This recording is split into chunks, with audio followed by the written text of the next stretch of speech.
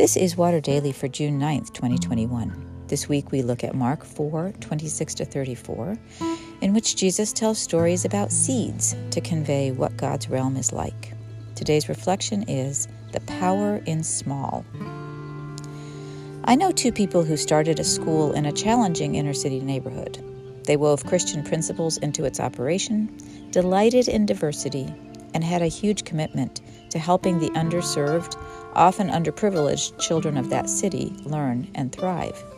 They called it the Mustard Seed School because they knew that things and people that look too small, too poor, too shabby to amount to much can achieve greatness. That is how things work in the realm of God. Quote, Jesus also said, "With what can we compare the kingdom of God, or what parable will we use for it? It is like a mustard seed, which, when sown upon the ground, is the smallest of all the seeds on earth. Yet when it is sown, it grows up and becomes the greatest of all shrubs, and puts forth large branches, so that the birds of the air can make nests in its shade." This is one of the many ways in which the values of God's realm run counter to the values of our culture. We often think big is better, strong is mightier, talent prevails. There is nothing wrong with big, strong, or talented, but those labels don't tell the whole story about a person or a community or a church. Some people are big because they come from large stock. Some are gifted because they've been treated to a great education. These are not the values by which we are to measure one another, and certainly not the values by which we are to measure the effectiveness of our churches. But it takes a lot of prayer and reordering our values to truly look for the power and greatness in what appears small or weak. When have you seen greatness in something that appeared small or less than desirable?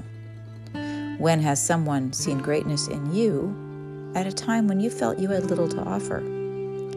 Where do you appreciate small and unimpressive? There is a realm in which our culture has come to appreciate the small. Technology. The smaller the item, the more we prize it, as long as it can pack a huge amount of data and deliver it at lightning speed. So maybe, if Jesus were telling this parable today, it would sound like this. With what can we compare the kingdom of God, or what parable will we use for it? It is like a processor chip, which when implanted in a device is the smallest of all the components. Yet when it is activated, it becomes the most powerful of all operating systems and powers many apps and puts forth many gigs of data so that whole networks can benefit from its bandwidth. Does that work for you? If not, try this.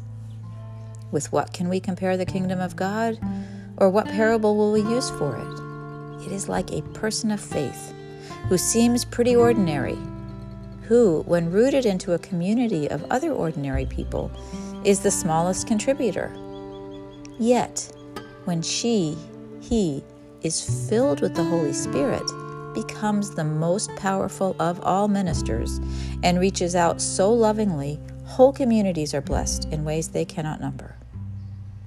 Yeah, you and me, on our worst days, at our weakest, we provide shade and branches for whole communities.